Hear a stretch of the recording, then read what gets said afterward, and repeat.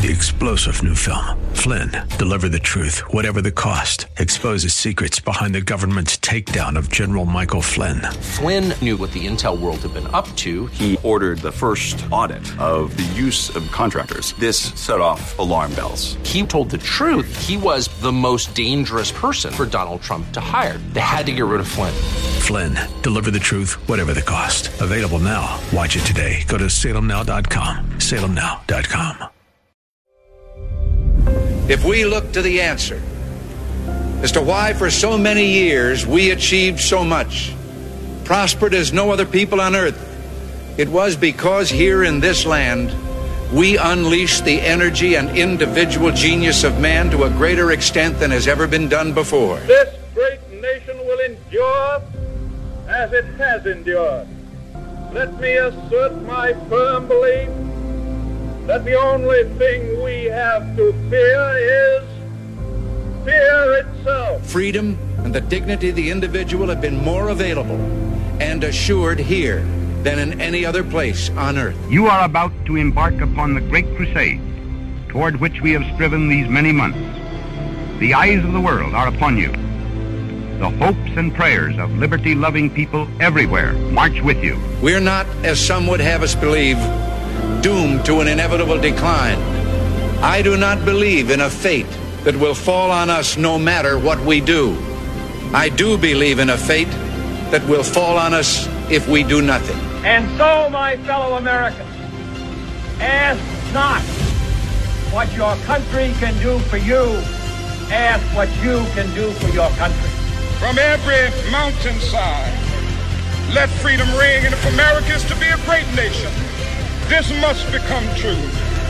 So let freedom ring. As for the enemies of freedom, those who are potential adversaries, they will be reminded that peace is the highest aspiration of the American people. We will negotiate for it, sacrifice for it. We will not surrender for it, now or ever. We are Americans.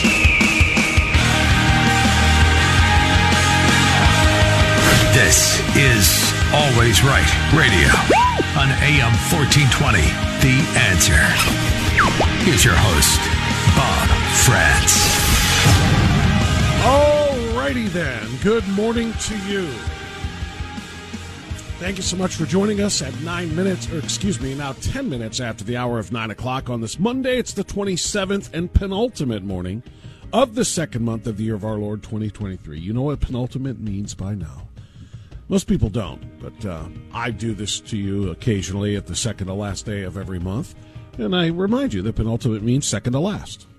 It's the moment or day or again, just second to last, or whatever that may be, whether it be of a day or of a month or of a week or of a year or of a list, a penultimate item on a list. Number 9 on a 10-item list would be the penultimate item. So there you go. Learn something new every day. Maybe you knew it, maybe you didn't, but welcome. Appreciate you being with us. We plan to help you learn a lot of other things today. We've got fantastic guests. 3 terrific. What a perfect time, by the way, for my 10-10 guest. But let me do this in order for you. Coming up here in about 25 minutes or so, 20 minutes maybe. Yeah, 25 we'll call it.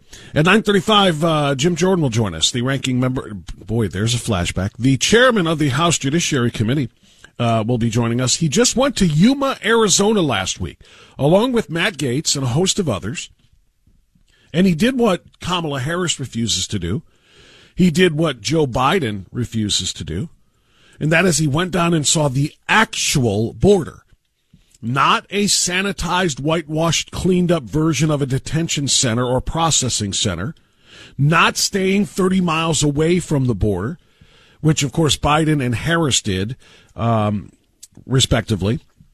But he went down there in Yuma, Arizona, and actually saw the border and talked to the people and held a town hall, asked the ranchers and the people of that town what they've experienced, talked to the Border Patrol agents. What are you experiencing? Got the statistics and the numbers, and they're staggering. How dangerous and deadly is this for Yuma? How dangerous and deadly is this for Arizona? How dangerous and deadly is this for the United States? And the answer is very on all 3 fronts. So Jim Jordan will join us to talk more about that and tell us what he experienced, among other things, at 9:35. At 10:10, this is the guest I just teased a moment ago. Daniel Horowitz will come back with us. We haven't talked to Daniel in a bit, senior editor at Conservative Review. Daniel is the co-author of a book that was written, again, co-authored, sorry for the redundancy, by Steve Deace. I'm trying to find a way to say that I interviewed one of the authors already in the lead up to the release of the book. It was all the way back in August, believe it or not, because the book's been done for that long, but they had, because of the supply chain and the supply line and everything else going on in Biden's America, they couldn't get the book ready for release until the winter, which was going to be in February. Well, that time is here, and it was released last week, 6 days ago to be precise. But I interviewed Steve Deace, the co-author of The Fourth Reich, which is exactly about what we are experiencing with respect to the COVID scam, I guess. Not to say that the virus doesn't exist. It's not a scam in that regard, but it's a scam in that we were scammed in terms of its danger, in terms of its spread, in terms of what would protect you from it and what wouldn't. The entirety of the control of the people, a la the Third Reich, is what this whole book is about. And Steve and I had a great conversation back in August when the book was finished. And now we're going to talk to his co-author, Daniel Horowitz. That'll be coming up at 10:10. We're going to spend pretty much the entire hour with Daniel because the book is that detailed, and we want to go that in depth on that conversation. And it's a perfect timing. The reason I teased it that way is because we're going to talk about this in the monologue here in a moment.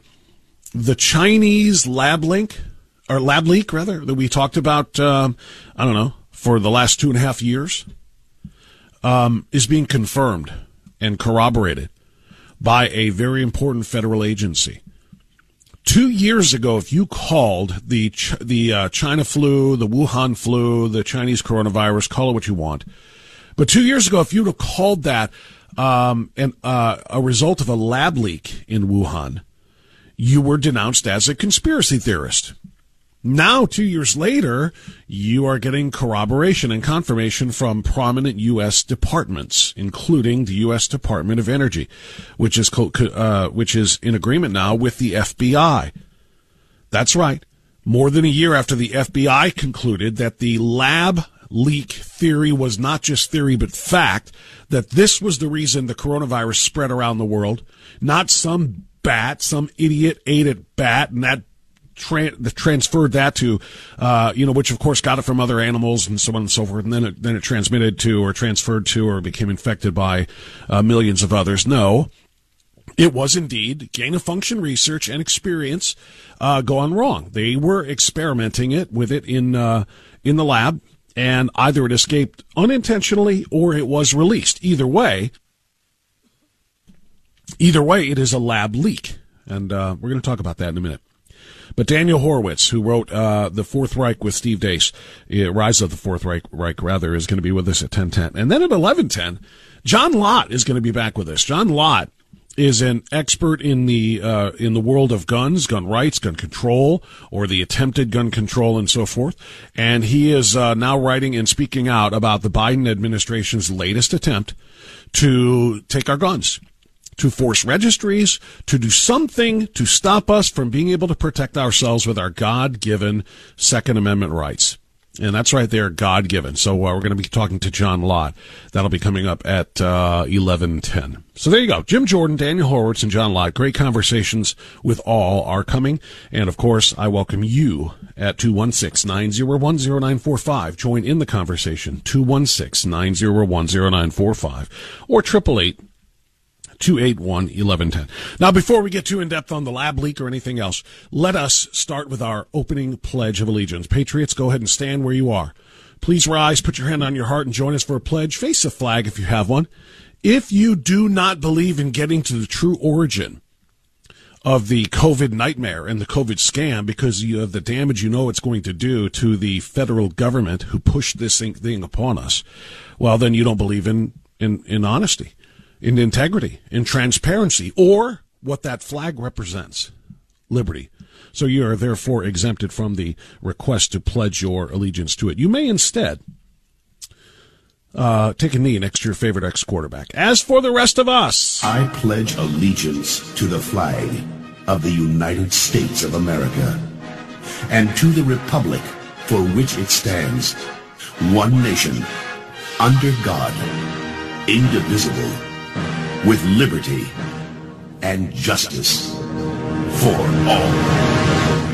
So this matters, and it matters a lot. You know, we're starting to find out what many of us have known for some time now, and that is, if you questioned the safety and the efficacy of the quote-unquote vaccines, which we all know as poison darts or profit jabs or stabs or whatever you want to call them, if you questioned the efficacy of those darts, if you questioned the effectiveness of masks, if you questioned and opposed the effectiveness of lockdowns, closed schools, businesses shuttered, churches closed, if you did any of those things over the course of the last 2.5 to 3 years now, and you know, we're coming up on 3 years, we're what, 3 weeks away-ish, right? March 20th, 2020 was about the time, I think, when all of this really started. So we're about 3 weeks away. And if you questioned any of those things, you were branded as a dumb, extremist conspiracy theorist because you didn't believe in the science. And if you called the coronavirus, which originated in Wuhan, China, if you called it what it was, a product of research and experimentation in Wuhan laboratory funded in part by the United States of America under the leadership of Dr. Anthony Fauci, who provided those funds. If you believe that this entire thing came from that lab and not from some organic, natural, strange phenomenon in which one animal bit another and then another and another, and then suddenly it showed up in bat soup. And somebody in a Chinese wet market ate some bat soup and got infected by this, and then infected somebody else, and then away we go around the pandemic around the world. If you said you didn't buy that story and you believed it came from a lab leak instead, you were a conspiracy theorist. You were a nut. You were an anti-science. You were a science denier. Isn't that what they told us? Isn't that what they called us? And isn't it odd that now, almost 3 years on, certainly at least 2.5 years on, what are we hearing? The largest study of face masks done in the world. 65 different studies in 19 different countries, studying the effectiveness of face masks in randomized controlled studies, infection rates of people who wore their face masks religiously versus those who wore them not at all. And we found out that, how about that? Face masks do nothing. They were never intended to stop airborne particles from going into the lungs, from being ingested. Face masks were created, those surgical masks were created to stop doctors from sweating or dripping or spittling into the open body cavity of surgical patients. That's why the open body cavity of surgical patients is the only time when they wear them. You notice when they leave the operating room, they take the mask down. Why? Because it's not about particles, it's about bodily fluids, for goodness sakes. It always allowed the doctors to breathe, and if you can breathe the air from outside the mask, then you can breathe in the particles from that air, including any that might contain coronavirus, which was airborne. We talked about this for such a long time when we pushed back against the mask mandates. What were we told? Shut up, anti-science. Shut up, science denier. Just put it on. Put it on, or get out of here. Put it on, or you're fired. Put it on, or you can't come to class. Put it on, or you can't go to preschool. We fought that for so long. Here we are now, 3 years on, and okay, they didn't work. It's almost like the conspiracy theories we were accused of having, it's almost like they weren't really conspiracy theories. They were facts that those who were pushing the entire COVID scam, and when again, that's not to say that the coronavirus doesn't exist. Obviously it did, and obviously a lot of people succumbed to it. But it is to say that there were so many elements of the response to it which were absolutely unnecessary and ineffective, and we said so. And we were branded as misinformation purveyors, disinformation purveyors, science deniers, and liars. That was on the mask side. Then, of course, we get to the shot side. Over and over and over. Rochelle Walensky told us. Dr. Anthony Fauci told us.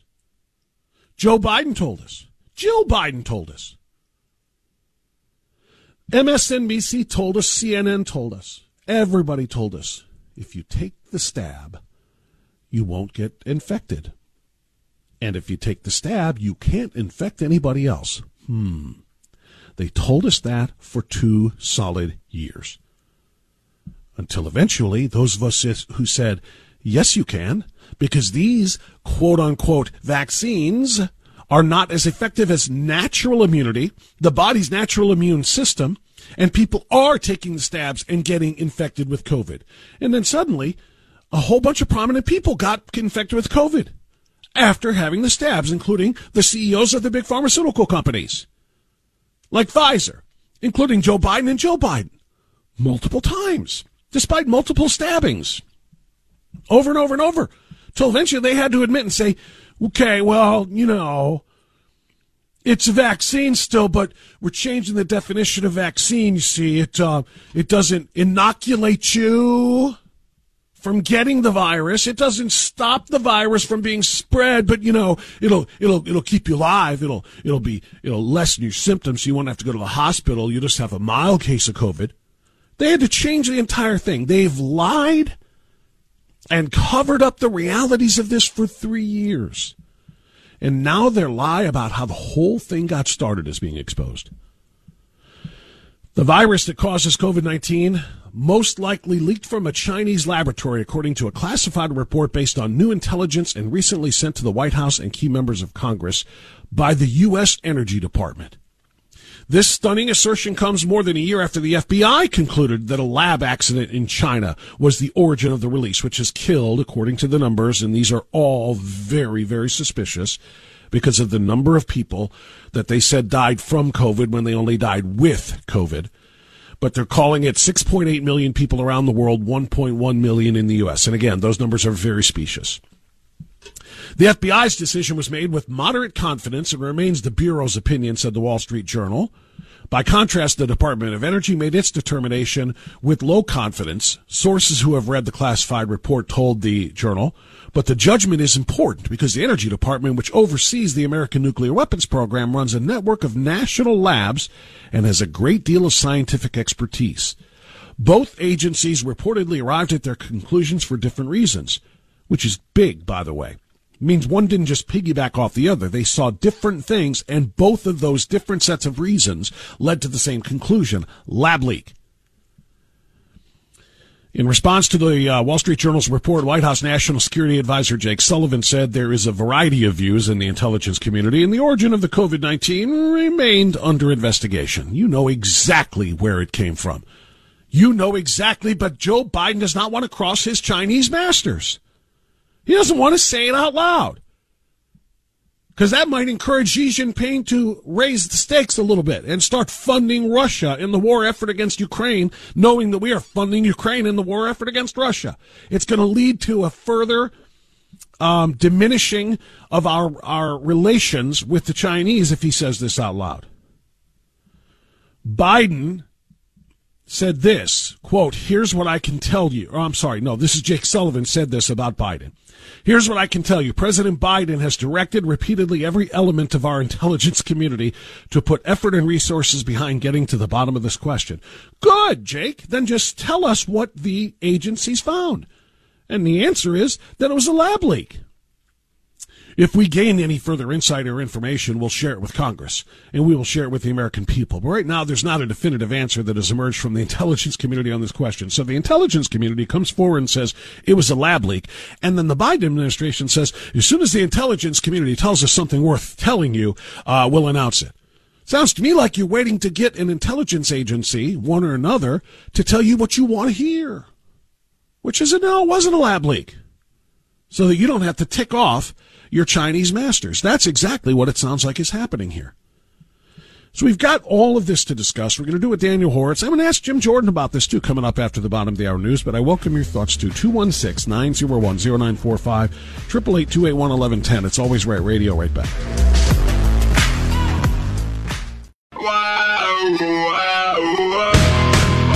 Keeping keeping you informed among the uninformed. Always Right Radio with Bob Frantz on The Answer. Yes, indeed, 9:36 now. Thanks for being with us on Always Right Radio. Don't forget Daniel Horowitz, Conservative Review and The Blaze, going to join me at 10:10 to talk about his new book with Steve Deace called The Rise of the Fourth Reich. It's extraordinary. And right now I want to welcome our good friend, I almost said ranking member. He is the chairman of the House Judiciary Committee. He is Ohio's 4th Congressional District Representative and our regular Monday guest. Of course, I speak of Congressman Jim Jordan. Good morning, sir. How are you? I'm fine, Bob. How are you doing? I'm doing well.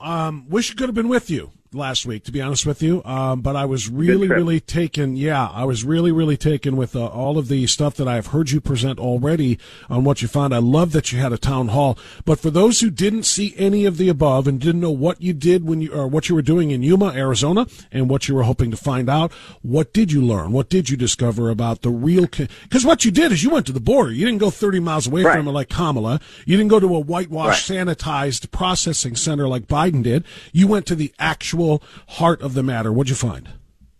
We heard from real people. I mean, of course, we heard from Border Patrol agents and all the hard work they're doing, but we heard from the county supervisor. We heard from the mayor. We heard from the sheriff in that town. And maybe most importantly, we heard from the guy who runs the hospital, the Yuma Hospital. And he talked about what it has meant to them, that the times where there have been American citizen residents who couldn't deliver their child at the hospital because it was full because they were taking care of migrants. And look, if migrants are, you got to take care of them. We understand that, and that we're compassionate folks.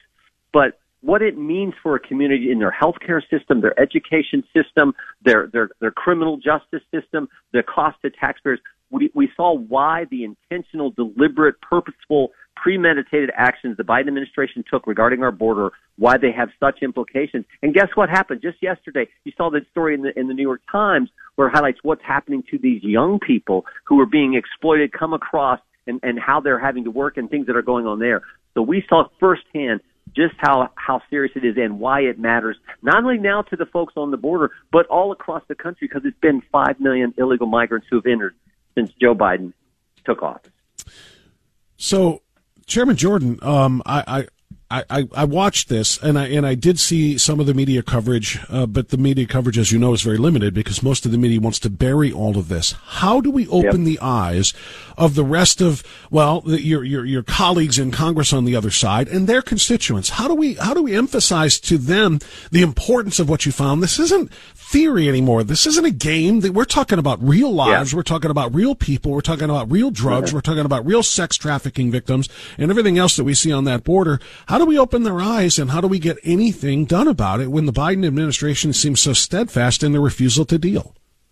I think it's happening, Bob, because if you saw even in the past several weeks, Eric Adams, the Democrat mayor in New York, is saying we can't take any more people coming to New York. So it's, as we've said now for a while, it's not just the border, although that's where it's been the most pronounced.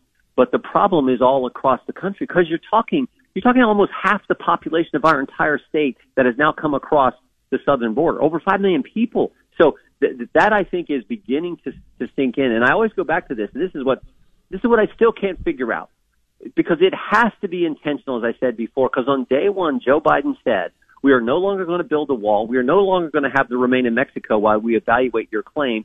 And we are not going to deport or detain anyone unless there's some kind of felon. We're not going to deport or detain anyone for an immigration violation. Well, when those are your three things, no wall, no wait, and no deportation, everyone's going to come, and that's exactly what we've seen. So I think the fundamental question is, why are they doing this, particularly now when we know what it means to communities? Even Democrat mayors are speaking up, and, of course, the harm that happens particularly to women and children who make this journey that the cartels are the only ones benefiting from.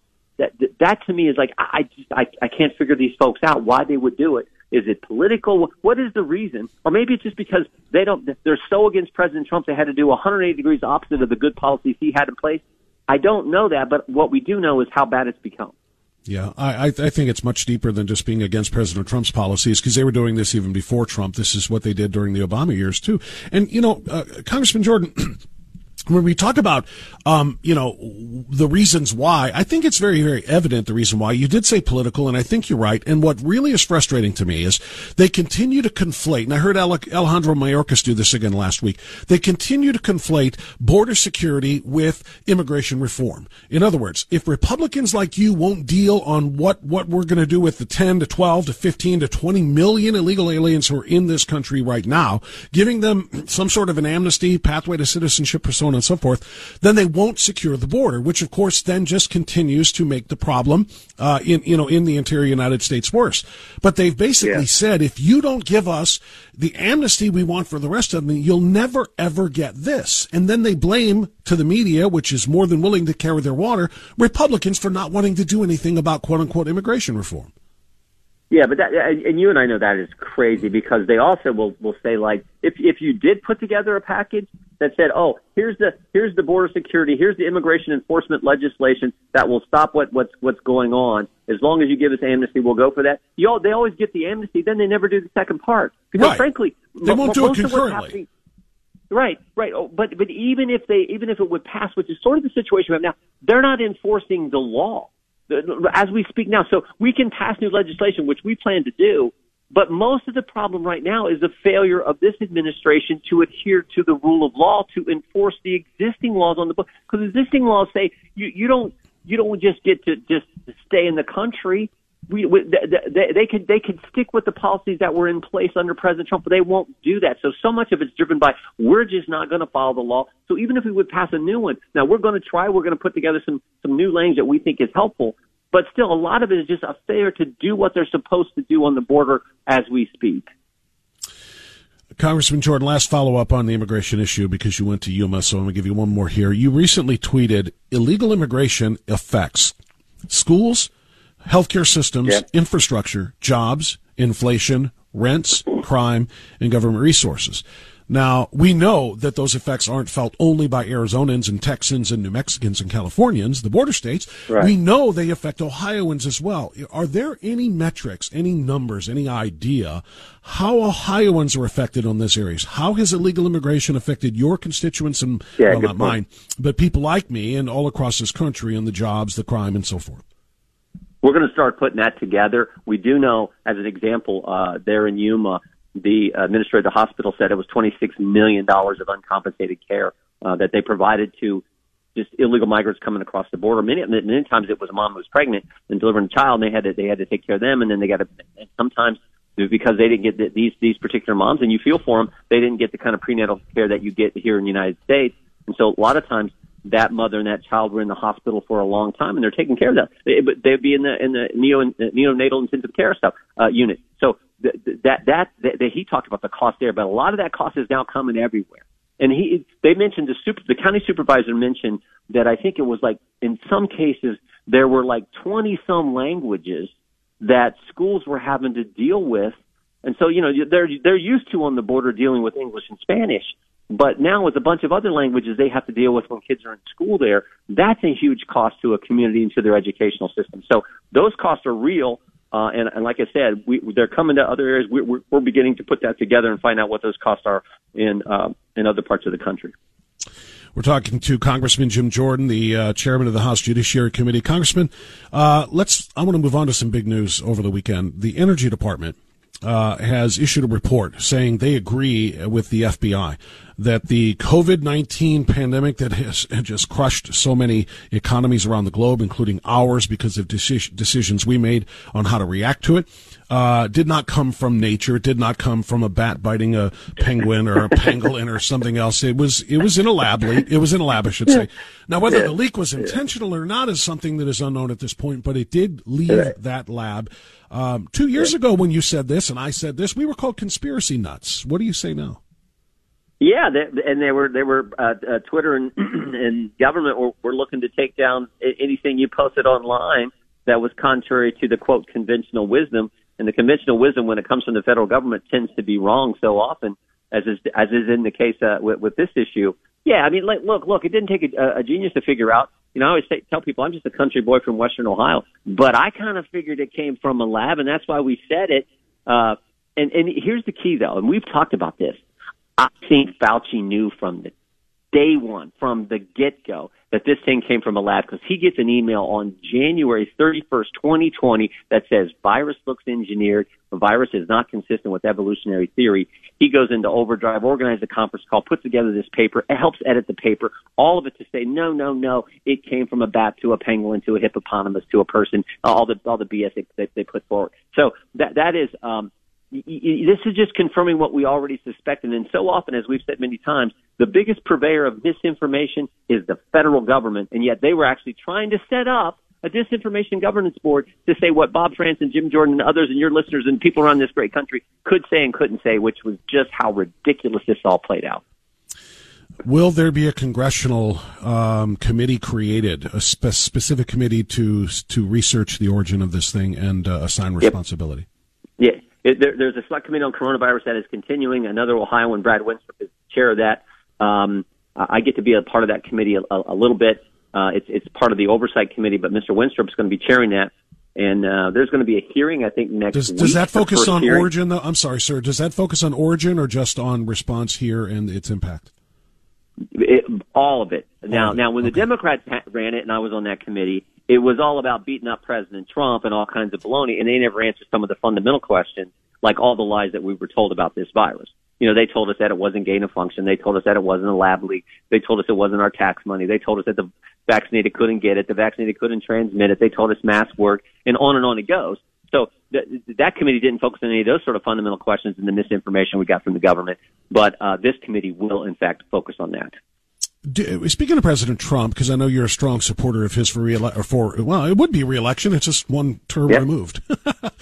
But to go back to the White House, he continues to make people scratch their heads, a lot of conservatives, with his continued defense and support of the shots. He's, of course, never mandated them, which is true. Biden mandated them. But he continues to support their safety and their efficacy, says this is the greatest thing, despite some extraordinary situations that we have learned since these things were rolled out. Do you think it's in his best interest, or let me rephrase, why do you think he continues to defend the big pharma shots that are causing so much damage to so many people, at this stage of the game? Well, yeah, I think he's probably where a lot of the, like tomorrow, I think we're going to have a roundtable discussion with with Dr. Bhattacharya and others. And I think the president's where these guys are, which is never should have been a mandate, but that the shots were probably beneficial for older Americans who had other underlying health concerns, particularly early on. And a lot of people, a lot of Americans received those shots. I think that the big concern that we're now finding out is younger people, and why the Biden administration ever pushed this ridiculous mandate, particularly on our troops. And it's, we can't meet our recruiting goals now, and yet they got this mandate on young men and women and who wear the uniform of our country. I think that's where the president is at on the issue, and that's where I've always been all along. I personally didn't get the shot, but I know my parents did, and I thought for them who were older Americans, it was probably good early on to do that. So I think that's probably where the president's at. Let's go back to committee questions, not the one we just discussed, but your committee, the judiciary. Let's talk about the 5 big tech CEOs that you are subpoenaing. First of all, what is the goal of those subpoenas? And number 2, why only those 5? Well, the goal is to get the same information from these companies that Twitter, because of Elon Musk, made available to the world. And we now have, I think, up to 17 different Twitter files, releases and media commenting on certain aspects of what happened. So the goal is to get the same kind of information from these tech companies, and our working hypothesis is that if the government was pressuring and priming Twitter to do the things that took place there, they probably did the same with the other social media companies as well. So we want to see that and just see how much this, as Jonathan Turley said, this censorship by surrogate, how much it was really taking place, because our guess is, our thinking is it probably just wasn't Twitter, but these other companies as well. Yeah, and you know what I really worry about as it pertains to these, and if I have it right, you have the CEOs of Amazon, Apple, Meta, Microsoft, and Google, which are all very, very important. So you're just assuming that the Twitter executives that have already been called from the former leadership of Twitter, we're done with them. Well, we feel like we're getting the information. I mean, we got all kinds of communications between Yoel Roth and Jim Baker and the other individual who testified. Yoel Roth was head of trust and safety. Jim Baker was chief counsel at the FBI, then became a general deputy chief counsel at Twitter. So we think we're getting that information from Mr. Musk, and he's been very helpful.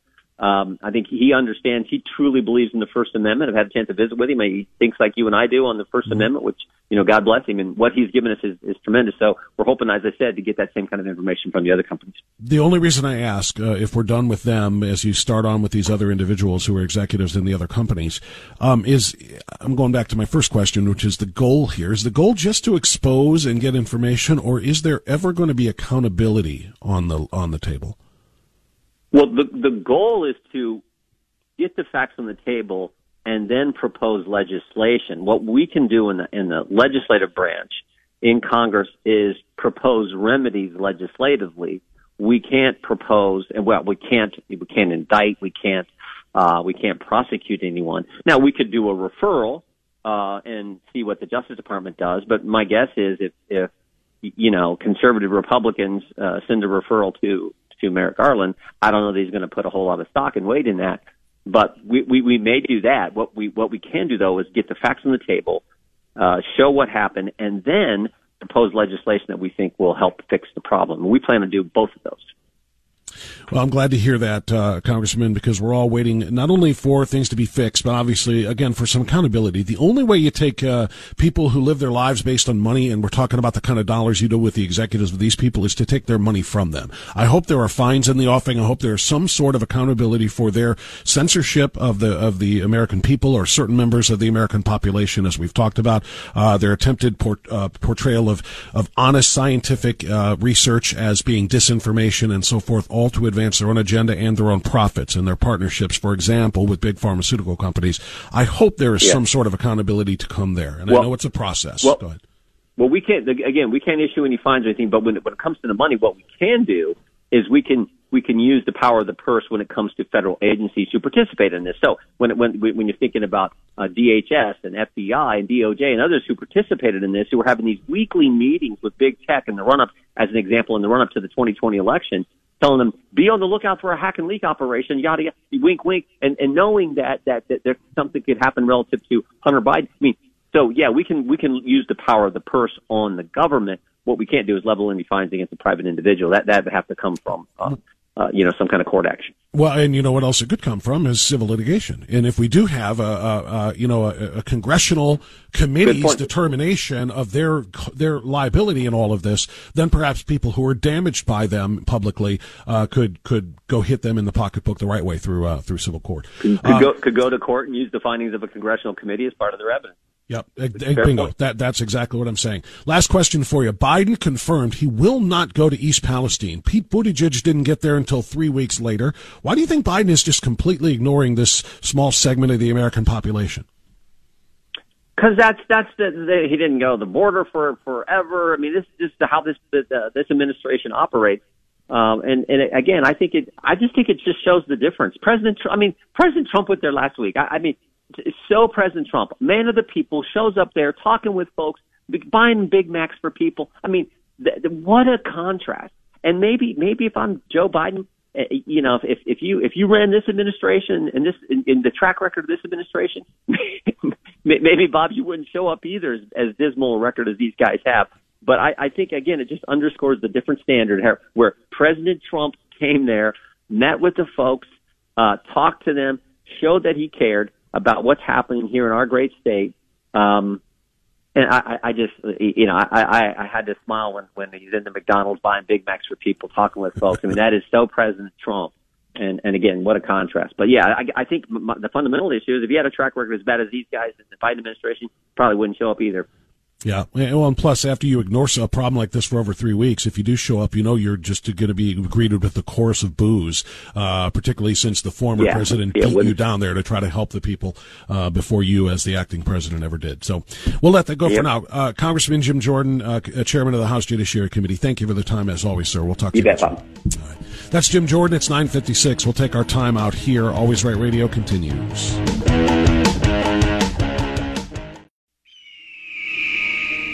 You and I have a rendezvous with destiny.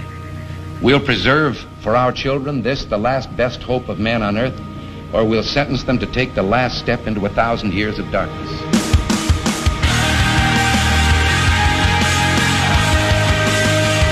Welcome to Always Right Radio with Bob France on AM 1420. The Answer.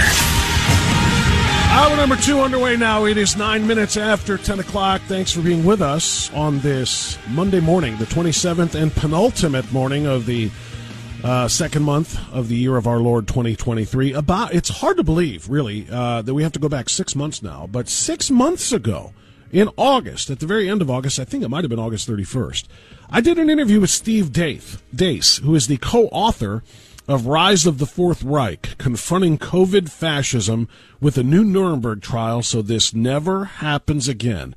Here's a 1-minute clip of what he told me. The Nuremberg Code came out of, there was a subset of the Nuremberg trial after World War II that dealt specifically with what they described as a biomedical authoritarian state. And it was the fact that using public health as the tip of the spear in imposing fascism down to the molecular level of German culture, they saw the going along with it of the medical system. They thought that there's no way. They came to the conclusion at Nuremberg, Bob, there was no way that they could have imposed this without the medical establishment. So they were given a subset of their own trials. There are 10 precepts when it comes to medical experimentation, when it comes to informed consent, treatment of patients, using public health or wide state power to impose medical directives, what you can and cannot do. And the really good news is, brother, that we violated absolute every freaking syllable of them in the last 29 months. That was my favorite part of it. Was a terrific 22-minute interview. We violated every single bit of it, every last syllable of it, of course, now in the last 2.5 years. Well, that was Steve Deace, co-author of the book. His co-author is our next guest, our good friend Daniel Horowitz. It's been a little while since we've had Daniel on our program. Daniel, of course, is the senior editor at Conservative Review and at The Blaze. He is also a terrific podcast host of The Conservative Conscience. And, again, co-author of Rise of the Fourth Reich. Daniel, welcome back. How are you, my friend? Hey, I'm doing all right. A lot more gray hair since last time. I can imagine. You're a very busy man. You continue to crank out content that is unbelievable. Your research is second to none, and your ability to articulate it is the same, which, of course, is what makes this book so incredibly important and such a very important read for everybody. Now, I interviewed Steve, as I said, way back in August, and this is when the book was finished, but it wasn't going to be released until February, and it was released now just last week, 6 days ago, which is why we're having you on now. And I asked him at the time why such a lead time there on the release of the book, and he pointed to ongoing problems in the supply chain, getting everything that is needed to create and publish these books. What else is what else has transpired from the time I talked to Steve until today, Daniel, with respect to the subject matter at hand? Sure. What hasn't transpired? Every day we find another nugget that demonstrates that these shots are deadly beyond belief, that the short-term problems we are seeing, we estimate roughly 7 to 8 million people globally died from them, tens of millions were killed. That is just the tip of the iceberg because those are the short-term maladies. You have to understand, Fauci famously said in 1999, when asked by Congress about an HIV vaccine, he said, look, you could have a vaccine that's pretty good even up to 10 years, and then 10 to 12 years later, all hell breaks loose. Well, what happens if all hell breaks loose immediately? What does that portend for the future? The last precept of the Nuremberg Code, number 10, is how during the course of an experimentation, and mind you, that meant that you have informed consent of individual participants, not you rope in 5.5 billion people in the world, mandating, marketing, distributing, funding it, and then absolving them of liability. Oh, and then the government shares with the royalties with Moderna. It didn't mean that, but even a real, trial, you have to immediately terminate the experiment at any stage if there's probable cause to believe it's causing problems. Now it is out in the open that this is negatively effective, ineffective, but more importantly, implicates every single organ system and uses both the lymphatic and vascular systems to wreak that destruction. And yet not only are they not pulled off the market, I mean, you still have the healthcare mandates in place. You still have people losing their job for it in certain circles. And they are building on this to put the mRNA of RSV shots out in just a couple months, and the flu shots as well. They put it on the childhood immunization schedule. They have now created ICD codes to track Americans who are recalcitrant in getting these shots. So they are building every aspect of the biomedical surveillance and tyranny state. And if you look at the broad contours of what we've been through, and we outline this in the book, in The Rise of the Fourth Reich, through actual testimonies. It's not so much a data book. It has some of it in there, some data science. That's, as you well know, in my daily columns and my podcast, but through the stories of what should be a mock Nuremberg trial of victims and witnesses and experts, what actually happened, but what's still happening today. And you will be shocked that you look at, all the aspects, gain of function that they created it. They blocked the treatment for it. They foisted upon us therapeutics that they knew from day one were problematic, like remdesivir, to this day, still the standard of care. And then culminating with the shots, the tyranny, the freedom of the restriction on the freedom of movement. Do you know not a single one of those elements has been legally, legislatively, morally, medically extirpated from our society, culture, and body politic? It is shocking how, never again is an empty slogan if we emerge from the past few years and not move to protect human rights, medical freedom, bodily autonomy, and informed consent as much as we can. So that's kind of the overview of what the book's about, where we are, where we're headed. I'm going to ask you in a minute about the Fourth Reich titling. I asked Steve that as well, and I really appreciated his response. I want to get yours, but before I do, let's go back to the beginning of what you just listed, and that is the beginning of the pandemic, which is the lab leak. Just literally over the weekend, we heard from the U.S. Energy Department, the Federal Department of Energy, saying we agree with the FBI, even a little bit stronger. They have a moderate confidence level that this is the FBI's level, in which they said they believe it was from a lab leak as well, man-made and in a lab, was at a low level of confidence, but that was still the way they were going. And now the Energy Department says we have a moderate confidence level that, yes, this was not some natural occurrence. This wasn't a bat soup situation. This was absolutely created in a lab.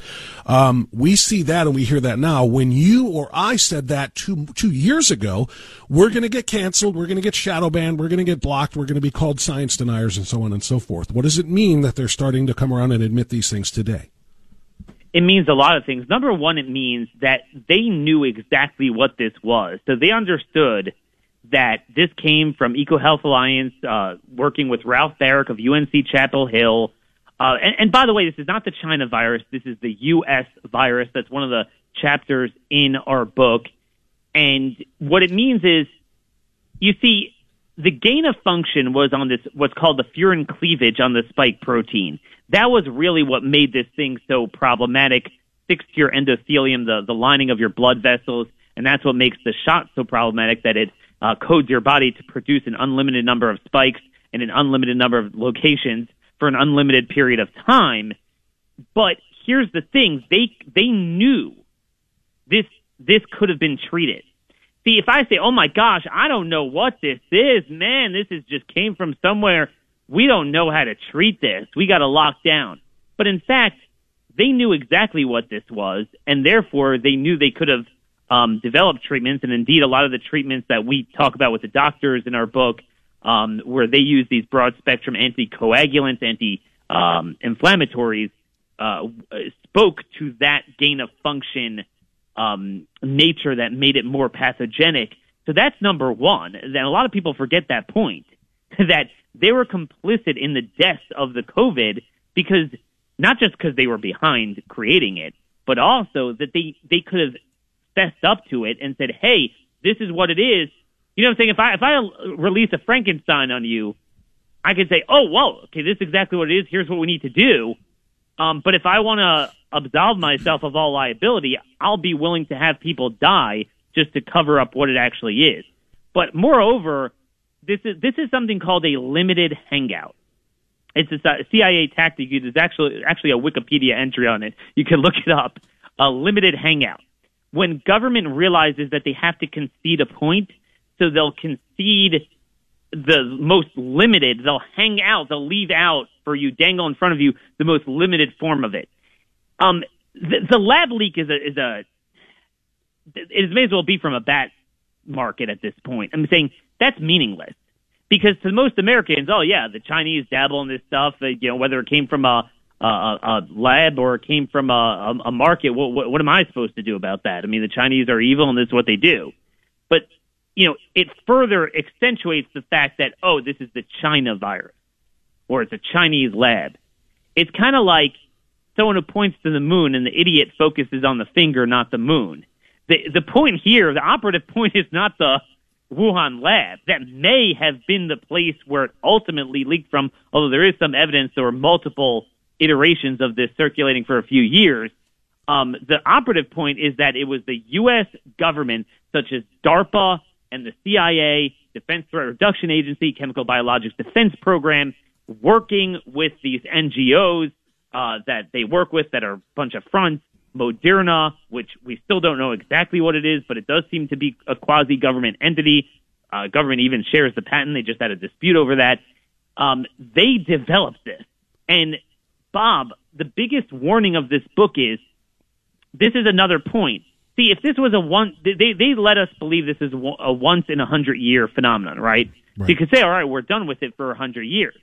But this, we now know, oh, whoops, it's not. It was done on purpose, or at least was created on purpose.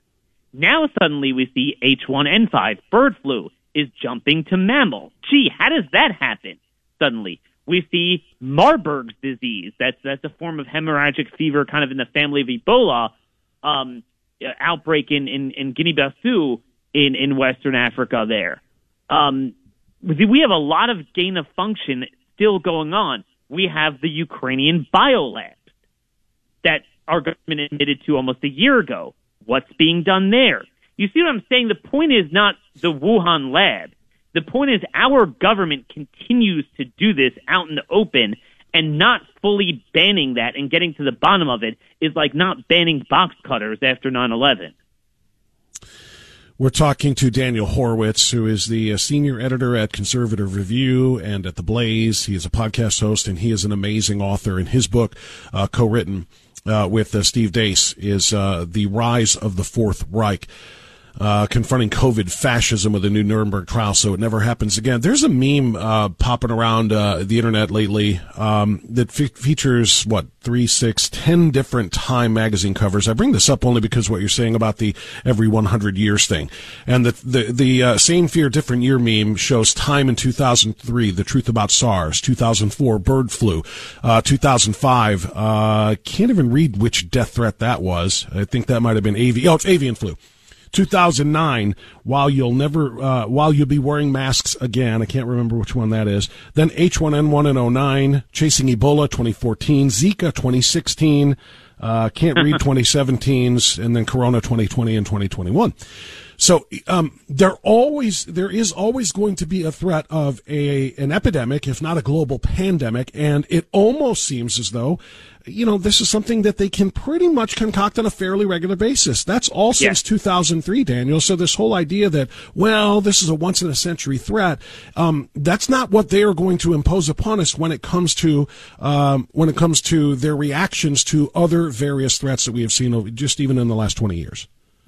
And isn't it funny that alongside all of these mysterious things that pop up are always vaccines? They're actually working on a Zika mRNA. Moderna, which produced no product for 7 years, Moderna, the last letters are mRNA, or RNA, they pop out, suddenly become the lead, champion in the Super Bowl of biologic products out of nowhere. And then now on the backside of that, they have 15 more ready. And they are pushing this RSV shot. I promise you, it will be out in a few months. They just got expedited review status from the FDA, done phase 3 trial, which we all know is a joke now. And by the way, RSV itself was a lab leak in the 1950s. More and more what this has revealed, and a lot of people knew this before, but people like myself were never into this before, that the entire vaccine industry is built on a lie. And worse than that, a lot of it's a push-pull that they created this. This is out open source. You could look it up right now in Africa. You have the spread of polio from live attenuated vaccines. Most polio now is spread by vaccines. This is a very serious problem and that we need to get to the bottom of. This is not just, something came about and they responded stupidly, naively, even tyrannically, did overkill or the wrong things. That's not the point we're trying to get across in the book. This is much more serious than that. Now that we know this wasn't a natural phenomenon, which we always knew, they are building and constructing every day the biomedical security and surveillance state. And we have done nothing. In the last chapter of the book, we lay out everything that you can do in state legislatures to end this, to preclude this from happening. We have barely, in very few states, precluded the masking, the shutdowns, the emergency powers, the mandates, and, government foisting upon us these products, government blocking from us treatment. Remember, this is important. If we're suddenly going to have all these viruses upon us, we better make sure we have treatment for it. Well, guess what? What happens if they lock us in a building and set it on fire and block the exits? Well, that's exactly what they did with COVID. And that really is a big part of the book because the maniacal blocking of every treatment, outpatient, was extremely revealing because commensurate with how much you thought that COVID was a threat is how much you would be like, oh my gosh, we need to treat this, right? What was the whole point? Alleviate the burden on the hospitals. But they embargoed outpatient treatment. And that was even before the vaccine. That's right. They embargoed outpatient treatment. What is the benign explanation for that? And that's a big part of the theme we develop. Yeah, I cannot help but wonder if Pfizer or Moderna owned the patent on things like ivermectin and hydroxychloroquine and could charge $50 a dose for it if they would have been so quick to say, oh, no, that is, that's witchcraft. Don't take those horse tranquilizers and everything else. They would have been absolutely happy to pump that out there, probably for profit. Dan, I'm going to take a time out here, but on the other side, I want to ask you about Event 201. Which was something that happened in 2019, just a few months before, about 3 months before to be precise, the actual outbreak of what we now know as COVID-19, the coronavirus from China, and as you say, by way of the United States. I want to ask your thoughts on that.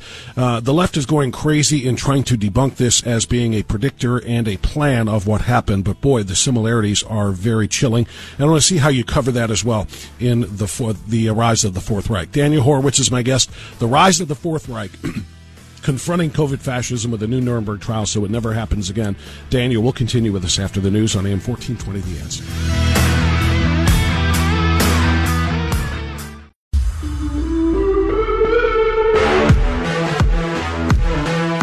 Enlightening the sleeping masses and stoking the fire of the American dream. Always Right Radio with Bob Prance on The Answer. Okay, onward. Thanks for being with us again on AM 1420 The Answer. It's 10:35. We continue now with Daniel Horowitz, author, columnist, podcast host, and more. He's, of course, a senior editor at Conservative Review. We started talking to him years and years ago from that vantage point. Now his book with Steve Deace is out. It was released last week, and it is an absolute must-read, not just for the entertainment value, although it is very entertaining and illuminating, but honestly, this is potentially a call to the savior of the country and maybe the planet. I kid you not when I say this. It's called Rise of the Fourth Reich, Confronting COVID Fascism with a New Nuremberg Trial so it never happens again. And what this book does, it basically underscores the vital importance of the Nuremberg Code, and it actually proposes or kind of depicts a mock Nuremberg trial in which we call everybody who has been a part of the COVID scam. And it's not that there isn't a coronavirus. That's not what we mean by scam. But we're talking about its spread, and the reactions to it, and who got rich and who got more powerful because of it. And Daniel, you actually wrote in a promotion on your Substack, "The future of humanity," which is kind of why I phrased it the way I did. "The future of humanity will rise or fall based on the success in reestablishing the Nuremberg Code." So first, go ahead and respond to that, and then I want to ask you about Event 201. That's a pretty strong statement right there.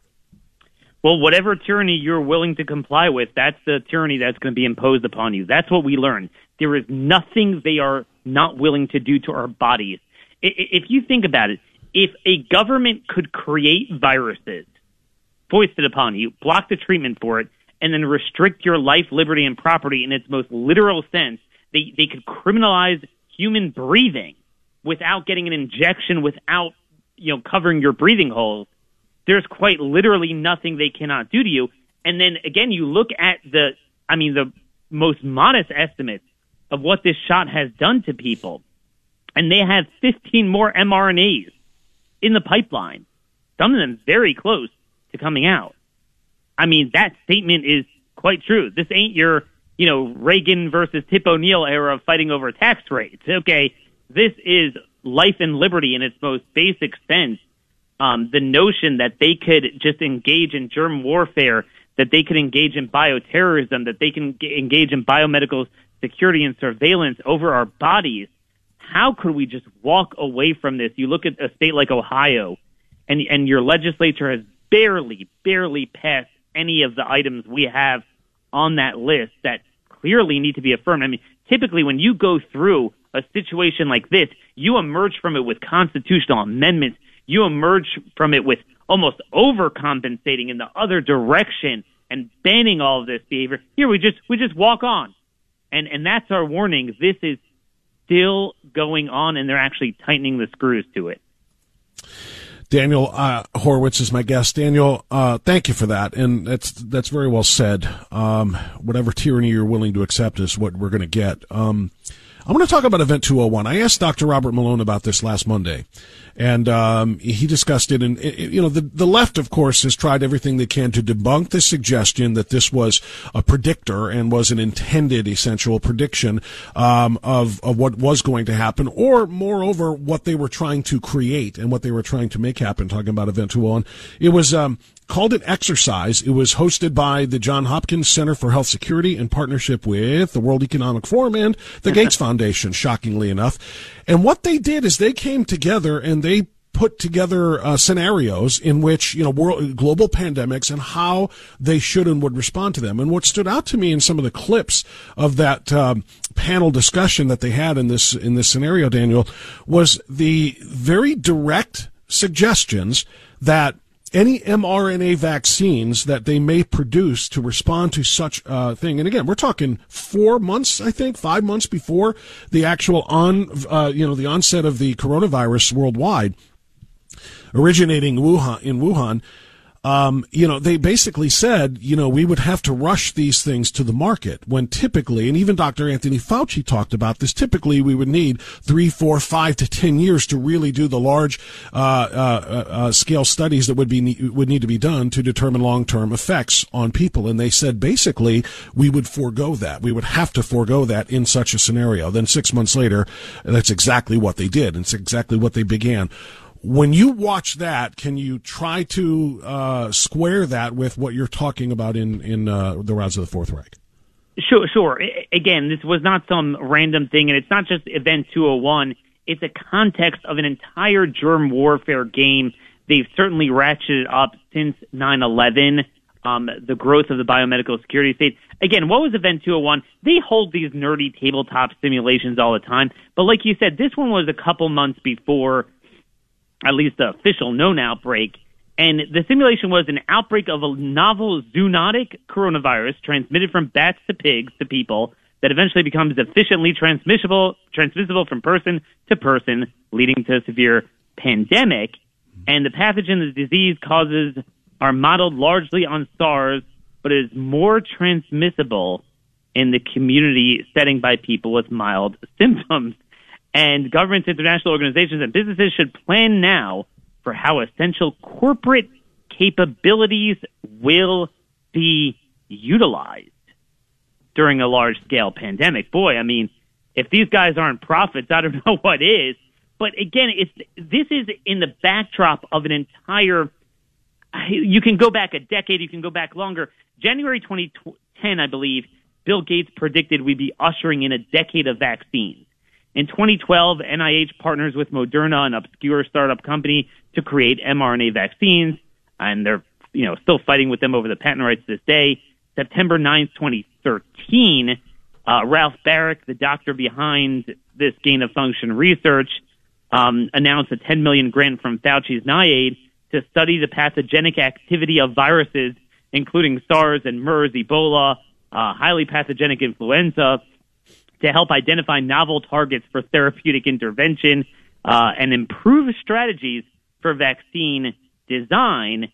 And then, 2 years later, November 2015, Baric and company published their discovery in Nature magazine on cracking the code of transferring coronavirus from bats into mice with human lung tissue that's now, pathogenic and can create an epidemic.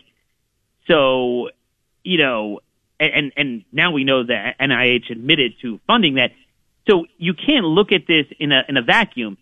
January 10th, 2017. So this is 10 days before Trump took office, right? Now, Trump would never have known this was going on during the transition, but Fauci delivers a speech at Georgetown. If you want to look it up, it's called the Pandemic Preparedness in the Next Administration. He warned there will definitely be a pandemic in this administration. This administration is going to come in the next few days, and we know for sure that no matter what, history has told us definitely that it will happen. The thing we are extraordinarily confident about is that we will see this in the next few years. And then remember, 3 days later, that's January 13th, Lisa Monaco. So she was the Homeland Security and Counterterrorism Advisor to Obama. So she wrote a piece in Foreign Affairs on March 2020. So this is that's the panic month of the right about when pandemic. Yep. Mm-hmm. And she was the one who revealed this at the time. She bragged about it, that on January 13, 2017, again, a week before Trump took office, 3 days after Fauci made those comments, that she took part in a pandemic war game with the transition team members of the incoming admin. And what was that scenario? A new virus was spreading with alarming speed, causing global transportation stoppages, supply chain disruptions, and plunging stock prices. With a vaccine many months away, U.S. healthcare infrastructure was severely strained. And then one more data point I would add to that is on that very day, okay, so January 13, 2017, the FDA placed a new regulation into the Federal Register called Enhancing FDA's Authority to basically shepherd through products in the event of a pandemic influenza. That's what they called it, pandemic influenza. It permits the FDA to waive otherwise applicable current good manufacturing practice requirements to accommodate emergency response needs, allow CDC to create and issue emergency use instructions concerning the FDA-approved conditions of use for eligible products. I mean, I could go on and on and on. And they did this with smallpox. They randomly have a smallpox. They have a smallpox therapeutic they created. How do you create that? There is no smallpox. How is that even profitable? How does the company think they're going to make profit? Well, and how is it safe to try it? Well, they say they tried it in animals, but don't you need human trials? Well, they say it's not feasible to do it in humans, right? Because we don't want to spread that. I could go on and on. Monkeypox. Whatever happened with monkeypox? Did you know that the Jynneos, okay, that's the vaccine they were using. If you go to most state departments of health, I'm sure Ohio has it.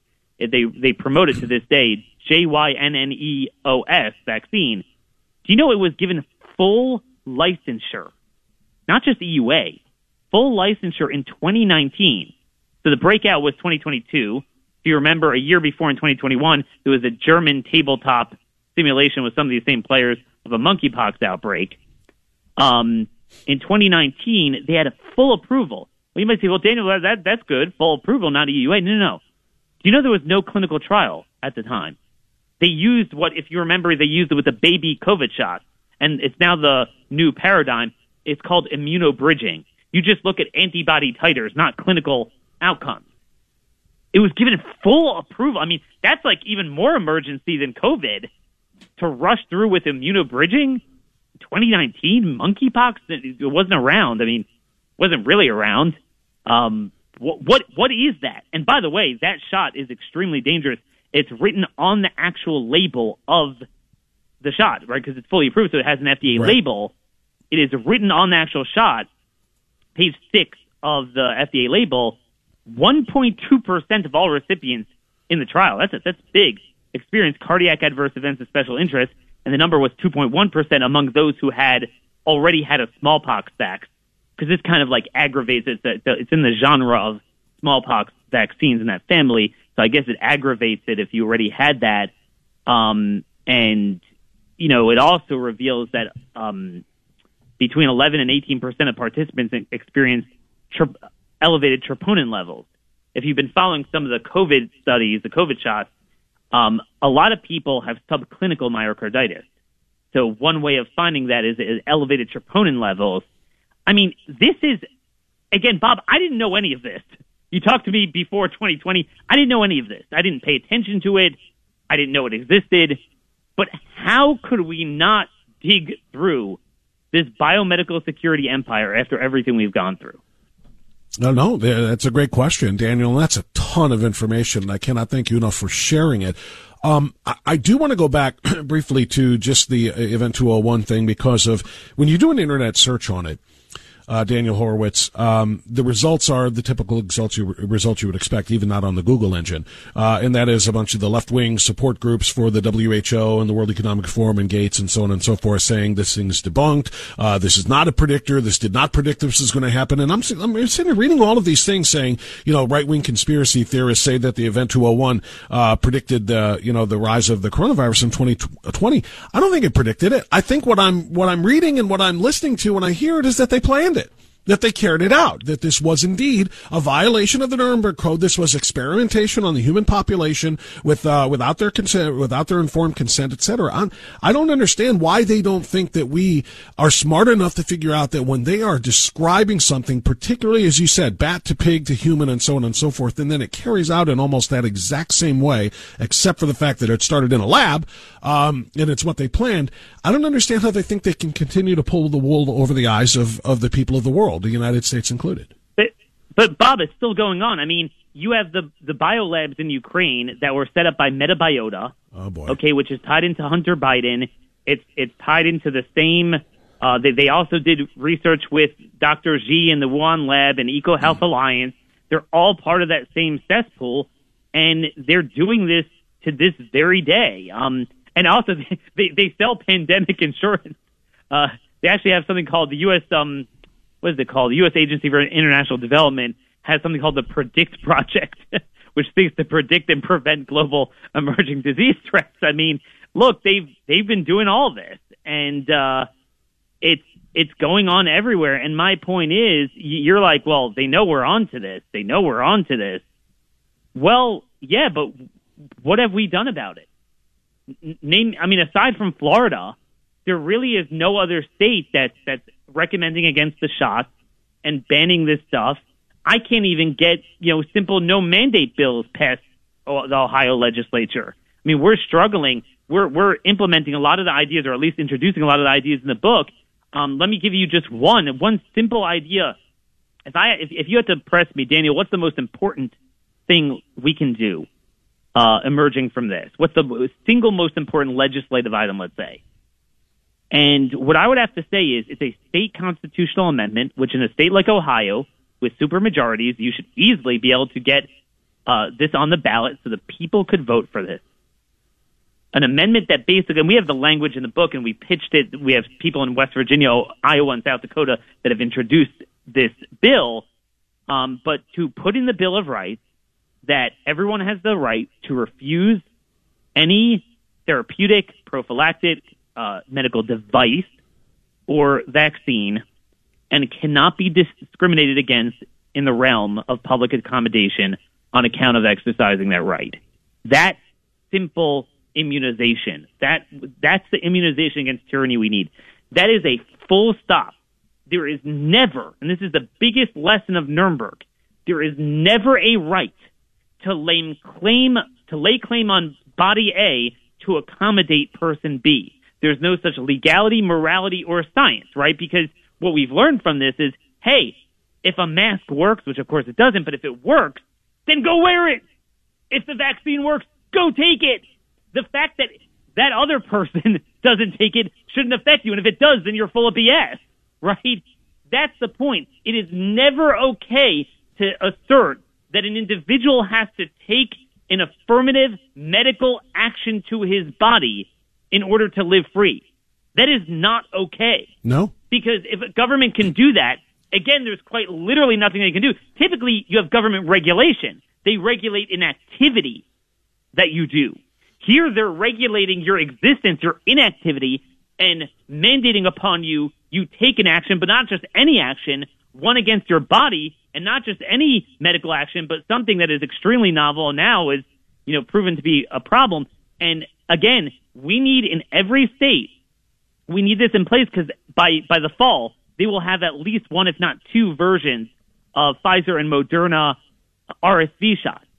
And what we've learned about mRNA in one nutshell, Bob, is this. There is no modulator. There's no shutoff valve. So, and no one could dispute this. It does not stay in the shoulder muscle. So it codes your body. It goes everywhere, coding it to produce stuff. And even if the stuff isn't a spike protein, it could be a different protein. There's nothing that God made in your body that is okay synthetically to produce in unlimited quantities in unlimited locations for an unlimited period of time. That needs to be immediately shut off. We have legislation in Idaho we're pushing to bar mRNA shots within the state. This is not okay. But you know what? The more we learn, the more we just go on. Oh, yeah, this killed people. Oh, yeah. There's a problem with strokes. HHS admitted that. And we just go on as if nothing happened. In every red state hospital, they're still mandating this on people to this very day. You and I are trying to reconstruct what did happen. But this you don't have to speculate. This would be if they got rid of it all and they tried to cover it up. Yeah, we don't want to talk about that. No, they're still doing it. They're still mandating it. That's what's unbelievable. In VAERS, we now have, there's about 24,000 medical billing codes. So that accounts for kind of every malady, injury, illness that we know of, right? A medical billing code. Do you know in VAERS, we have over 15,000 categories of billing codes. It accounts for about 60% of the realm and scope of all medical injury that you could possibly have now associated with this shot. And yet, we continue to be told, if you try to cite VAERS statistics of adverse events, it's not scientific because anybody can do it. Anybody who wants to go online and report that I had this event happen, they don't have to prove it, but none of that is true. First of all, to my understanding, it is a very complex thing to make a VAERS reporting event. It's something that usually doctors have to do for you, but it's very, very difficult, very, very complex. And the idea that so many people are learning how to do it, figuring it out, only to perpetuate a hoax that they didn't suffer from this thing or that thing. It's nonsensical. Daniel, we're a little short on time here, but I just want to hit one last thing because what you're talking about is going forward. And I want to talk about going forward in another realm here, just the mask study, the Cochrane study that was done. That was published in The Lancet, 65 different studies over 19 countries, massive randomized controlled trials everywhere. And the CDC says, too bad. We're not listening. We're never changing our mask guidance based on this study or these studies. They said our guidance will change when there's no more disease in an area. Then we'll say. They're saying basically as long as there's disease, we're going to recommend masks, particularly for children. And Daniel, again, the study says the masks don't work even if disease is present. She's saying, too bad, we're going to do it anyway. If that's the mentality of our leadership of the CDC, and I can only imagine it extends to the NIH and the other health organizations in the country and the global ones, then they're basically saying we're never going to be rid of this mentality. We're never going to be rid of this tyranny. Of course. And that's another feather in your cap there, that this is not some sort of wrong response to a natural thing. This was all induced and created for the Great Reset. This is the rise of the Fourth Reich, quite literally the Third Reich, but except that mentality now has insane technology to track, trace, and enforce upon you. It has a global reach, which it didn't have then, and it has this public-private partnership so you can't escape it. That is what we're all about. Policies do not get updated with facts because they want the policy. It was never about protecting you from the virus, because if it was, they wouldn't have created it. And if it was, they wouldn't have blocked treatment for it. You know, that's the bottom line that you're going to take away from this book. They will not change it on their own. You have to rip that power away. Power once taken is never handed back. In the state legislatures, particularly in a state like Ohio, where allegedly Republicans have full control, this is the time, just as the Constitution begins with the words, "we the people," so must the fulfillment of never again begins with us asserting our rights to medical freedom and bodily autonomy, that they can never do this to us again. We need that immunization, again, in the state legislatures, county governments as well, to give up the vaccine funding, like Collier County, Florida just did. We're not doing this anymore. You know, a lot of the biomedical surveillance, remember, a lot of this began not at a federal level. Mainly what it started with was county and state government. That's right. So that's where we really need to push this fight. You're never going to change CDC. We need to create a constitutional sanctuary from their Fourth Reich. Yeah, I'm glad you used the word allegedly when you talked about the Ohio legislature, because it is just alleged that they have all of this power, because they have completely split themselves, and it's a mess. But that's another story. I'm glad you used the word "so it never happens again" in that last those closing remarks, because of course that's a significant part of the title. Rise of the Fourth Reich, confronting COVID fascism with a new Nuremberg trial, so it never happens again. That is of the utmost importance. I'm looking at a Barnes & Noble link, so I'll just tell people go to barnesandnoble.com to find this book. I'm looking at the Amazon link. Obviously, you can go there, wherever you get your books. But it's been a long time coming. It's been a long wait since this was finished last August, and now it's available. So get online and get this book, Rise of the Fourth Reich. I anticipate a lot of conversation with listeners as the days and weeks go on now, as people read this, and we talk about what needs to be done to stop this from happening again. Daniel, thank you. Thanks, Steve, again for the work you guys have done on this. Obviously, we'll stay in touch. Looking forward to coming back. Take care. Thank you, Daniel. That's Daniel Horowitz, senior editor of Conservative Review. If you want to hear a great podcast, by the way, listen to Daniel's podcast. It's The Conservative Conscience. He brings so much knowledge. All right, it's news time already. We'll take this time here and come back. John Lott will join us in an entirely different realm on the Second Amendment. That's next on AM 1420, The Answer. You gotta love your man.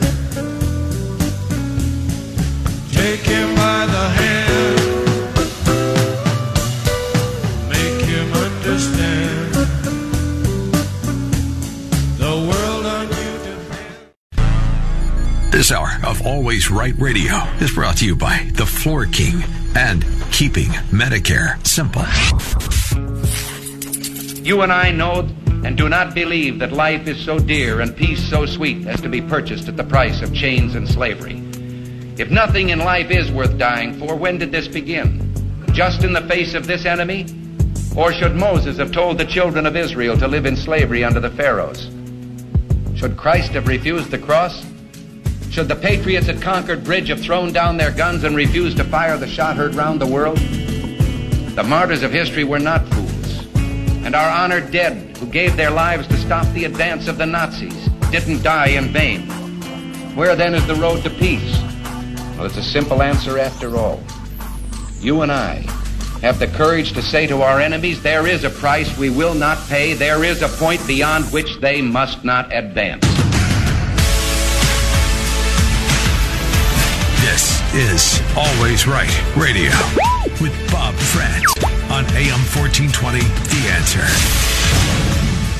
Onward into hour number 3, 9 minutes after 11 o'clock on this Monday, the 27th morning of the second month of the year of our Lord 2023. Thanks for being with us. Thanks again to Daniel Horowitz. I'm telling you, this is, there's a lot of books. A lot of people have made a lot of money expressing a lot of opinions in a lot of books since COVID hit. Daniel and Steve are no different. They're going to sell a lot of books. They're going to make a lot of money. But it doesn't matter. because this is not about that for them. They are literally trying to save the country and humanity, and the Nuremberg Code absolutely must be restored, or at least new policies must be passed relative to the Nuremberg Code to make sure this never happens again. We violated, as Steve told me before Daniel came on, Steve told me back in August, we violated virtually every single syllable of the Nuremberg Code by pushing those poison shots on the populace, particularly by mandating them for large segments of the population. This must not be allowed to ever happen again. Their book is just extraordinarily important. I think you need to get it. I make nothing off of this. This is just my advice for you. And that is go get The Rise of the Fourth Reich by Steve Deace and Daniel Horowitz. Let's pivot now to another kind of death, that by firearm. You know, those firearms continue to leap out of people's holsters on their own and fire and kill people. They jump off of desks. They leave gun cabinets and gun safes, and they just go out on killing sprees all the time because we continue to hear about the epidemic, since we were talking about pandemics a moment ago, the epidemic of gun violence. I submit to you and continue to say so. There's no such thing as gun violence. There is violence, period. Weapon of choice is largely irrelevant. Violence is committed by persons, not by guns. That's why I don't call it gun violence. I have a big problem with that. But earlier this month, you saw another shooting, a terrible, tragic thing on a school campus. In this case, it wasn't an elementary school. It was a college, but it matters not. Dead people and victims is unacceptable in any advanced society. But the response to that is what we're talking about now. President Biden used the shooting at Michigan State University to call for a ban on assault weapons and magazines that hold 50 or 70 bullets. This is completely ridiculous because it has nothing to do with the issue at hand. The issue in East Lansing, Michigan, had nothing to do with large capacity assault weapons or anything of the sort. And joining us now to tell us about it and what he thinks is being done here is John Lott. John Lott back with us on AM 1420 The Answer. It's been a little while. He's the president of the Crime Prevention Research Center. Thanks for joining us, John Lott. Appreciate you being here. How are you, sir? Doing great. Thanks for having me on. Yes, sir. So it's really interesting, and I'm so glad you wrote the article you did that ran in Real Clear Politics, pointing out the obvious, which anybody who's paying attention should know, is that Joe Biden went back to his familiar argument, his canard, that if we ban assault weapons, suddenly there won't be so much gun violence in America, even though we had a mass shooting event on the campus of Michigan State University that did not involve, quote-unquote, assault weapons. Can you tell us more? Right. Well, I mean, he gave a speech immediately afterwards calling for a ban on assault weapons and magazines that he said could hold 70 or 90 rounds. The thing is, the attack occurred using handguns, had standard-sized magazines that were there. But, you know, even more bizarrely, this criminal shouldn't have been out. He should have been in jail. But a George Soros-backed prosecutor there had refused to prosecute him for firearms-related violations back in 2019. One of the charges that he was facing, a felony, would have resulted in 5 years in prison. But because he was black and the district attorney was into racial equity justice, the district attorney didn't prosecute him because he was black. But, you know, he probably still would have been in jail, and he would have had a felony record that gun control advocates would say would have prevented him from legally buying a gun. And there are many other charges that could have been brought against him. Apparently, the guy would go into his small backyard in the middle of the city there and fire his gun. You know, there are lots of ordinances there with regard to people just firing a gun in a small backyard inside a city. The police were called multiple times, but he was never convicted of any of those types of violations that he was engaged in. So, you know, and the thing is, it's just not Biden. Gun control groups generally were calling immediately. Bloomberg's groups were calling for background checks on rifles, but rifles already have background checks if you buy one from a dealer in Michigan. They were calling for red flag laws. Again, it wouldn't have made any difference in this attack. The reason is because Michigan and all the other states already have something called involuntary commitment laws, which if the police are called and the police believe that there is a reasonable chance that the person is a danger to themselves or others, they take the person in for a mental health care evaluation. And if the mental health care experts believe that there's a reasonable chance that the person is a danger to themselves or others, then there is an immediate hearing. And if the person can't afford a lawyer, one is provided for them. If he is... John, let me jump in on this for a second here, because I want to hit every point on this. Reasonableness according to what standard? Because reason, according to you, may be different than according to me. What you deem to be reasonable, I may not. What I deem to be reasonable, somebody else may not. So this is a guessing game as to whether or not somebody who has been reported, even anonymously, by somebody else as potentially being a danger to himself or others, and I know they have guns, it's up to some, completely subjective standard from a police officer to decide whether or not they take the guns and then force this guy to go to court to get them back. Well, courts pretty much decide kind of what classifies as reasonableness. It's basically, you think there's about a 20% probability that the person is a danger to themselves or others. The issue, though, with regard to red flag laws is it's the exact same standard for red flag laws. The difference between the involuntary commitment and the red flag laws is that there are no mental health care professionals involved. There's no hearing. All the judge has in front of them is a piece of paper with a written complaint. The judge never talks to the person who made the complaint. He never talks to the person that the complaint is made about when he makes the decision whether or not to take away the gun. But as far as the reasonableness standard and whether or not a decision is made, it's the exact same under both of those conditions. The big other difference is the fact that under red flag laws, the only thing that happens is you take away the person's legally owned gun. Under the involuntary commitment standard, there's a broad range of actions that a judge can do, including taking away somebody's gun. But they can say, okay, I'm concerned if you go and see voluntary mental health care professional, we'll review it in a week or 2 weeks to see how that's going. Or in the extreme case, they can involuntarily commit the person. The thing is, about 99% of the time that red flag laws are used, they're used for concerns about suicide. If somebody's really suicidal, simply taking away a person's gun isn't a serious response because there's so many other ways that a person can go and commit suicide. If you're really concerned about the person, you'd also think you'd involve mental health care professionals in some way. And the red flag laws, again, the only thing that they do is take away a person's gun. So it wouldn't have made any difference in this case given the reasonableness standard. The same police presumably would have made the exact same decision that they made in the case involving this guy.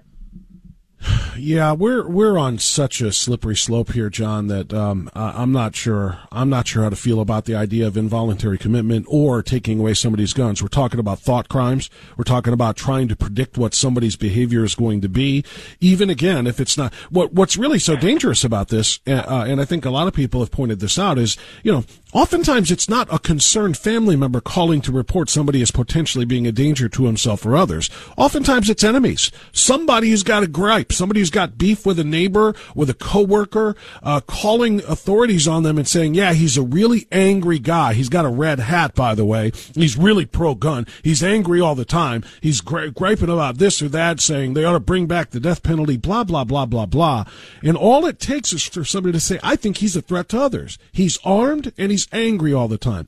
And according to the laws, or at least the people promoting red flag laws and even involuntary commitment or involuntary evaluations, somebody who may or may not be a threat at all, but is just being turned in by somebody who doesn't like them or disagrees with them, suddenly their life is upside down. I got a big problem with that. Sure, I understand. But that's one reason why you want to have a hearing. That's one reason why you want to be able to have evidence being contested. It's one reason why you want the judge to actually be able to talk to the people that are involved rather than just simply seeing a written complaint that's in front of him as you have with red flag laws. And you want him to be able to have the flexibility that he has for a wide range of options with regard to the involuntary commitment type rules that are there. You have none of that with regard to red flag laws, and it creates the types of concerns that you raised are important concerns. Do in an involuntary commitment type of hearing like you're talking about, does the individual who called to report somebody as a potential threat have to testify as well? Yeah, the person who's making the complaint just can't send in a piece of paper. They have to be available to go and appear before the judge and explain what their concern is. There's so many other problems with regard to red flag laws that are kind of related to what you're bringing up here, and that is, let's say you have a police officer who is depressed. Taking away a police officer's guns essentially takes away his job. The concern that you have is that, you could have a well-meaning person that says such and such is depressed, I know they have a gun, and put in a written complaint.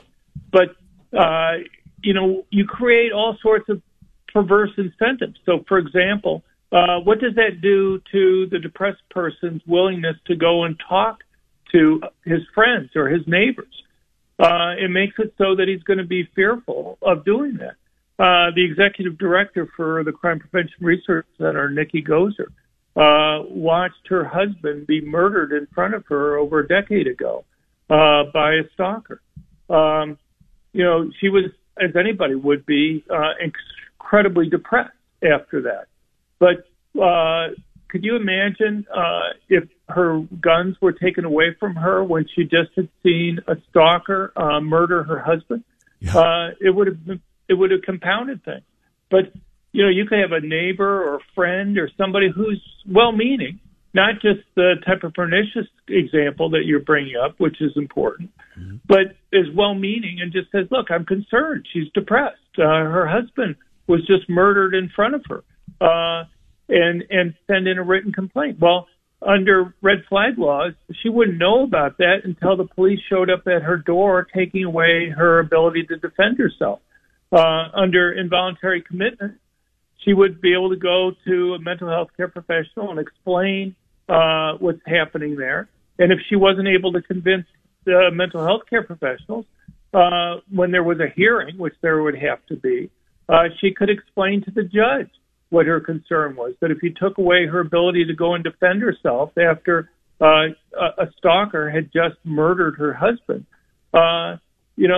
you'd really make her depressed. You'd really make her just want to haul up inside her home all the time and be afraid to go out.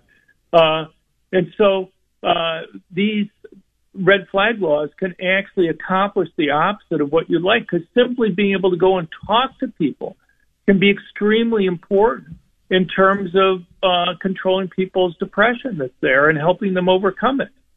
And if you're afraid to talk to other people because you're worried that somebody may misinterpret it or may, out of well-meaning, go and take away your ability to go and defend yourself, you're merely making it much worse. Yeah, John Lott is my guest.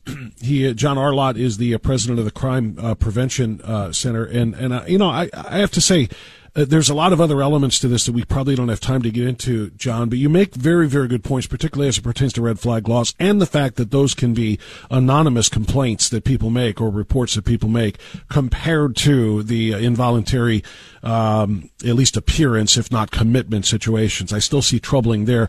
But John, before you go, let's talk about the first part you wrote in your column for Real Clear Politics, or at least that's where I read it, after the East Lansing shooting, and you talk about the fact that you have quoted multiple mass murderers on their decisions about where they decided to open fire. and they target gun-free zones intentionally because they don't like being shot back at. Why does no one get this? Why do we continue to see the belief expressed by those particularly who are opposed to the Second Amendment altogether that a sign on a window or a door that says no guns allowed here means a would-be killer is going to say, darn, I don't want to break the rules. I guess I have to turn around and go away now. This is exactly where they go first, right? Right. No. It's amazing to me that the media just refuses to actually mention these parts of these guys' diaries or manifestos. I mean, you take somebody like the Buffalo mass murderer last year. He spends a lot of time going through and explaining why he picked the target that he did. He talks about his ideal target being a place where victims aren't able to go and defend themselves. These guys may be crazy in some sense, but they're not stupid. Anybody who reads these documents that they put out knows very clearly that their goal is to get media attention, and they know the more people they kill, the more media attention that they're going to be able to go and get. And if they go and go to a place where victims aren't able to go and defend themselves, they're going to be able to go and kill more people. If you have one police officer in uniform, they have an incredibly difficult job. It's kind of like a neon sign above them that says, shoot me first. If the attacker is going to go there, and they know that there's only one person with a gun, and it's the person in uniform, who do you think they go after first? They know if they kill that one person, they're going to have free reign to go after everybody else that's there. And it's not just that. These guys have huge strategic advantages. If there's somebody in uniform, they can go and wait for them to leave the area before they engage in the attack, or they can go and move on to another place to attack themselves. Or, as I say, they can take that person out first. If you have people with concealed carry, you actually make the job of the officer much safer, because if the attacker goes through and tries to attack the officer that's there, he has to reveal his position. And when he's going after the officer, now he has to worry about somebody behind him or to the side, somebody that he didn't notice whether they had a gun or not, is going to be able to go and try to take him out and stop the attack on the officer. And so that stops them from doing it. But you're exactly right about the signs that are there. Would you rather have a sign in front of a school that says this school is a gun-free zone, or have a sign in front of a school that says warning, select teachers and staff at the school are carrying? Here's the bottom line, and that is, so you have a 3-year prison sentence for somebody violating a gun-free zone. For you or I, a law-abiding citizen, that's a huge penalty to become a felon. That's right. Your life is going to be completely changed. But let's say you're going in with the notion of going and killing 7 or 8 or 9 or 10 people and going to be facing all those life sentences. Is the notion that an additional 3-year prison term is going to be, you say, well, I can take 10 life sentences, but you add in that additional 3 years for going into a gun-free zone, that's just too much. I can do the 10 life sentences, but the additional 3 years, no, sorry, I'm not going to do the attack on that. What happens John, I've got to interrupt you. I apologize because we're out of time here, but just to underscore one of the last points you made there, there's a district in Colorado called Weldon Valley, and I posted this picture of the sign that hangs up outside on the fence outside of their school a long time ago, and it says, "Attention, please be aware that certain staff members at Weldon Valley School are legally armed and may use whatever force necessary to protect our students," period. And that is exactly what we're talking about. Who is more likely, what school is more likely to be targeted by a mass shooter? That school or one in which firearms are forbidden on the premises. So that's just a very important point to underscore. John R. Lott, president of the Crime Prevention Research Center, Did I get it right? Crime Prevention Research Center, right? Right, yeah. Okay. People can find more at our website at crimeresearch.org. crimeresearch.org. That's where I was headed, right. I wanted to make sure people know where to find you. John R. Lott, thank you so much for your time. I appreciate all the work you do. Thank you. 11:28, we'll be back.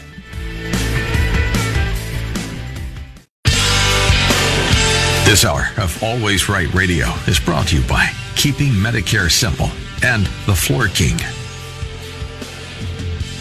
Okay, it's 11:38, final segment this morning of Always Right Radio on AM 1420, The Answer. Thanks so much for being with us and sticking with us. Hopefully you've enjoyed the conversations. We had some really in-depth stuff with Jim Jordan way back in hour number 1. We had a full hour with Daniel Horowitz in hour number 2.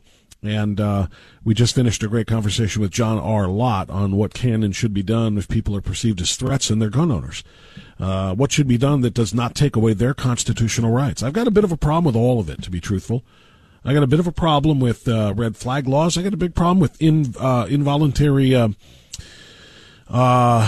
what's the word? Involuntary commitment, I guess, into institutions. I mean, we're talking about thought crimes, and I will discuss that more, obviously, as time goes by. But I want to go back to the conversation with Daniel Horowitz, and truthfully, go back all the way to our monologue in the 9 o'clock hour from about 9:15 to about 9:25. I talked about how really coincidental and terrific it was that we got this news from the Federal Department of Energy over the weekend. And what we found, the announcement made by the Department of Energy yesterday, was that, yes, the Wuhan flu did indeed originate in a Wuhan lab, not in a wet market. Now, Daniel Horowitz went out of his way to say, yeah, you can say it originated in Wuhan, but I don't like to call it the Wuhan virus. I call it the U.S. virus, because the U.S. made it possible. And the U.S. was largely responsible for the violation of the Nuremberg codes and so forth that Daniel and I were just talking about in response to it. The U.S. has just as much to blame in this as anybody else does. But for those who called us conspiracy nuts when we said that there's no way that the virus could have been spread worldwide from somebody eating a bad batch of bat soup, that it had to be done in a lab, we were called conspiracy theorists, we were called science deniers and nuts and all kinds of other things. And now to hear not only one, the FBI, but two, the Department of Energy, whose scientists studied this, the idea that this was, this was leaked from a lab, either intentionally or unintentionally, it doesn't identify that, but it's a little bit satisfying. Not even satisfying, it's not the word, but it's just, it makes us feel a little bit of, what's the word I'm looking for? I'm trying not to be negative here by saying vengeful or with revenge, but it's nice to be proven right, and it's nice to have those of us who called us nuts, at least for the time being, silenced, because we were onto something here, and it was extraordinarily important for us to identify where this came from before we even talk about what it led to. So I said it was great that we got this, because the other thing that we got was some extraordinary entertainment from a very courageous Hollywood actor. Woody Harrelson, who is, an A-lister, a Hollywood A-lister, star of a ton of different movies. White Men Can't Jump. He was a huge part of The Hunger Games, huge part of, I can't remember the one, Natural Born Killers. Huge movie star. And Woody Harrelson hosted Saturday Night Live on Saturday for the 5th time. Now, I stopped watching Saturday Night Live many, many years ago. But when you do see stories popping up on social media about something that happened, boom, there it is. And that's exactly what I found. Woody Harrelson made a point, after a monologue about getting high and about kicking his alcohol demons and just other goofy things, he found 27 seconds to slip in a line that caught every left-wing New Yorker in that audience off guard. You can hear a pin drop when he drops this 27-second bit in about a movie that he sat down against a tree, a script that he was given, that he sat down against a tree to read, and what happened when he was done with it. You need to hear this. Hey, so the movie goes like this. The biggest drug cartels in the world get together and buy up all the media and all the politicians and force all the people in the world to stay locked in their homes, and people can only come out if they take the cartel's drugs and keep taking them over and over. I threw the script away. I mean, who is going to believe that crazy idea? Hey, so the movie goes like this. I'm laughing, and I'm playing a laugh track from Coming to America, but you know who was not laughing? Anybody in that studio of left-wing New Yorkers. And over. I threw the script away. I mean, who is going to believe that crazy idea? Hey. I don't know why it's skipping like that, but you understand the point. Woody Harrelson used his turn on Saturday Night Live, which is watched almost exclusively by left-wingers because they almost exclusively make fun of Republicans and conservatives. All comedy now, as you know from the Colbert Show and the Kimmel Show and the Fallon Show and all the rest of them, all comedy is now about politics. Nobody does comedy the way Carson and Leno used to do it, or even Letterman. Now it's all about politics, and that's the same thing with Saturday Night Live, which is why we stopped watching it so long ago.